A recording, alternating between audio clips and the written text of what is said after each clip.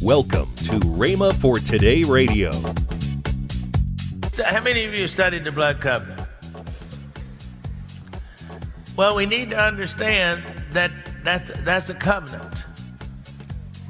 But you need to pull on that covenant. When you plead the blood, you're pulling on that covenant. How many understand where I'm coming from today? Is anybody getting anything out of it? Welcome to Rhema for Today with Ken and Lynette Hagin. Today you'll hear more from Ken Hagin on his teaching, Plead the Blood, on Rhema for Today Radio. Also, later in today's program, I'll tell you about this month's special radio offer.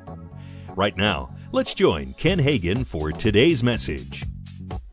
We plead the blood because our accuser, Satan himself, is always coming against us. Now, it says that they defeated the accuser by the blood of the Lamb and their testimony.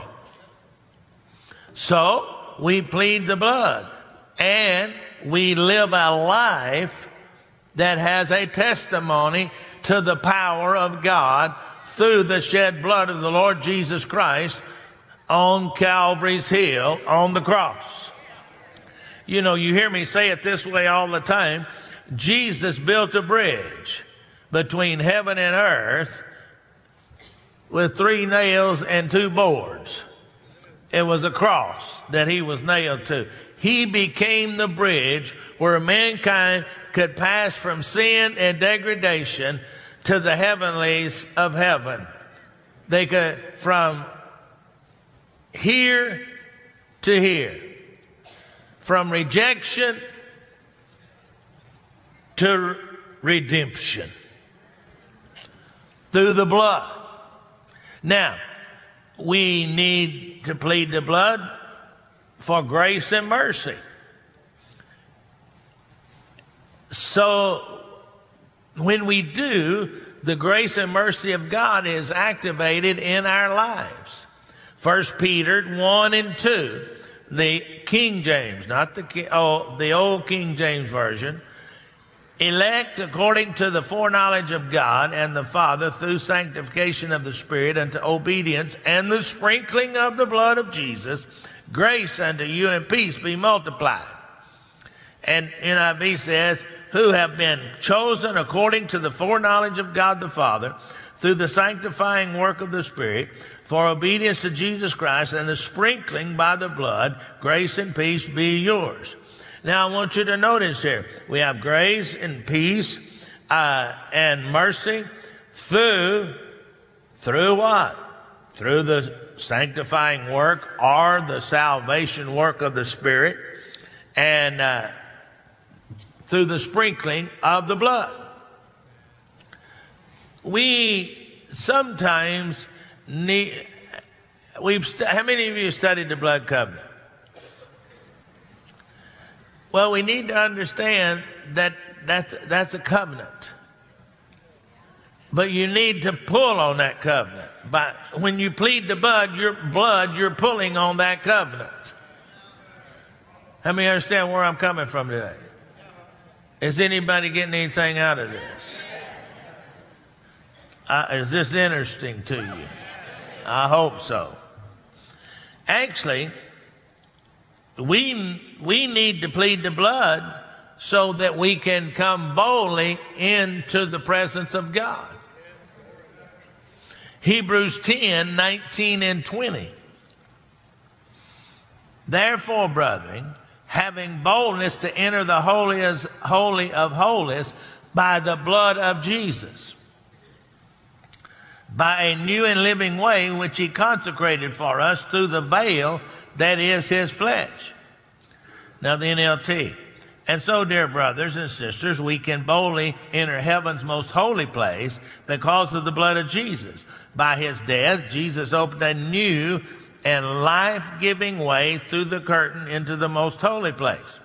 Now, we have to go back to the tabernacle in the wilderness and the temple that was built in Solomon's time.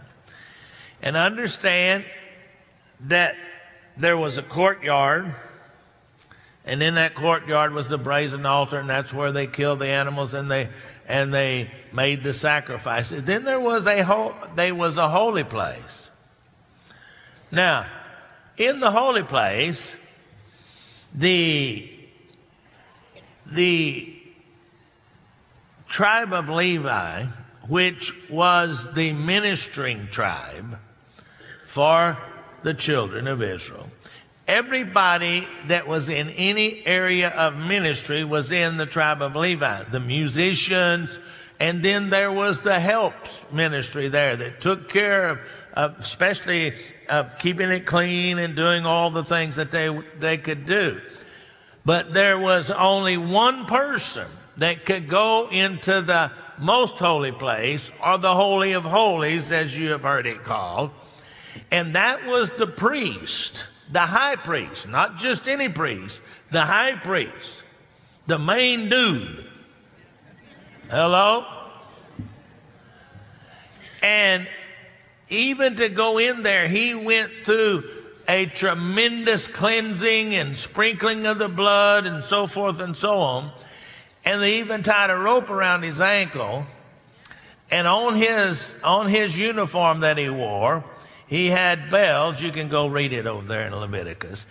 And if they stopped tinkling, they would pull the rope and pull him out, because they knew that God did not accept him because he wasn't clean. But he would take the blood of the sacrificial lamb and apply it to the mercy seat on top of the Ark of the Covenant. Now, the Ark of the Covenant was the place where the power of God dwelt.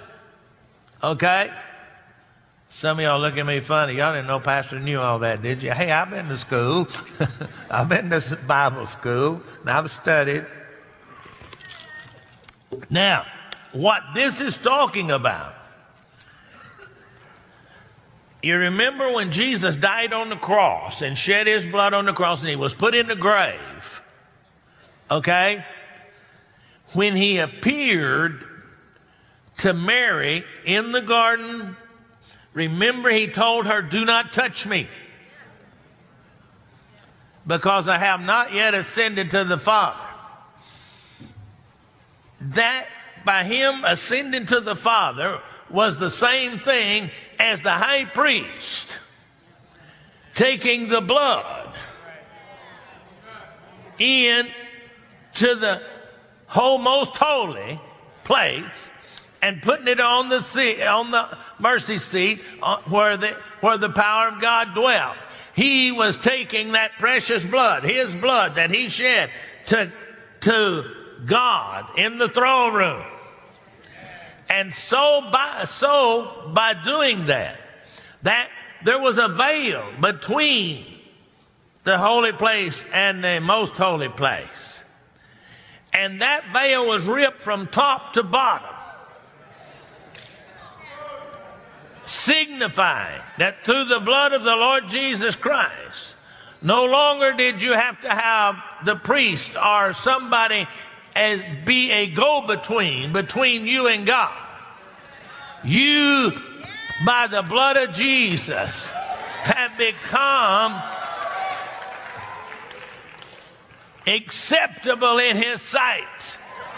And now you can walk boldly into the throne room. Plead the blood. We need to plead the blood to purge our conscience from dead works. Hebrews 9:14. And how much more shall the blood of Christ, who through the eternal Spirit offered himself without spot to God, cleanse your conscience from dead works to serve the living God. The NLT says it like this: just think how much more the blood of Christ will purify your conscience from sinful deeds, so that we can worship the living God. For the power of the eternal Spirit, Christ offered himself to God as a perfect sacrifice for our sins. Message Bible. Think how much more the blood of Christ cleans up our whole lives inside and out. It's the blood. We need to plead the blood against the spirits of fear and torment so that we can have peace of mind. You've heard me say it before. The greatest spiritual battles that you fight, you are fighting them with the mind. Because, see, you become born again by the blood of the Lord Jesus Christ. But your mind, you have to do something about it. You have to continually renew the mind with the Word of God. Hello, you heard that before. So we plead the blood over our minds so that we can have peace and not have a spirit of fear. Hello. Colossians 1:20 in the Old King James says, and having made peace through the blood of his cross, by him to reconcile all things unto himself, by him, I say, whether they be things on earth or things in heaven. Now the New King James says it, and by him to reconcile all things to himself, that's God, by Christ, and he's and God's reconciling all things to himself by him, whether things on earth or in heaven, having made peace through the blood of the cross. In NLT.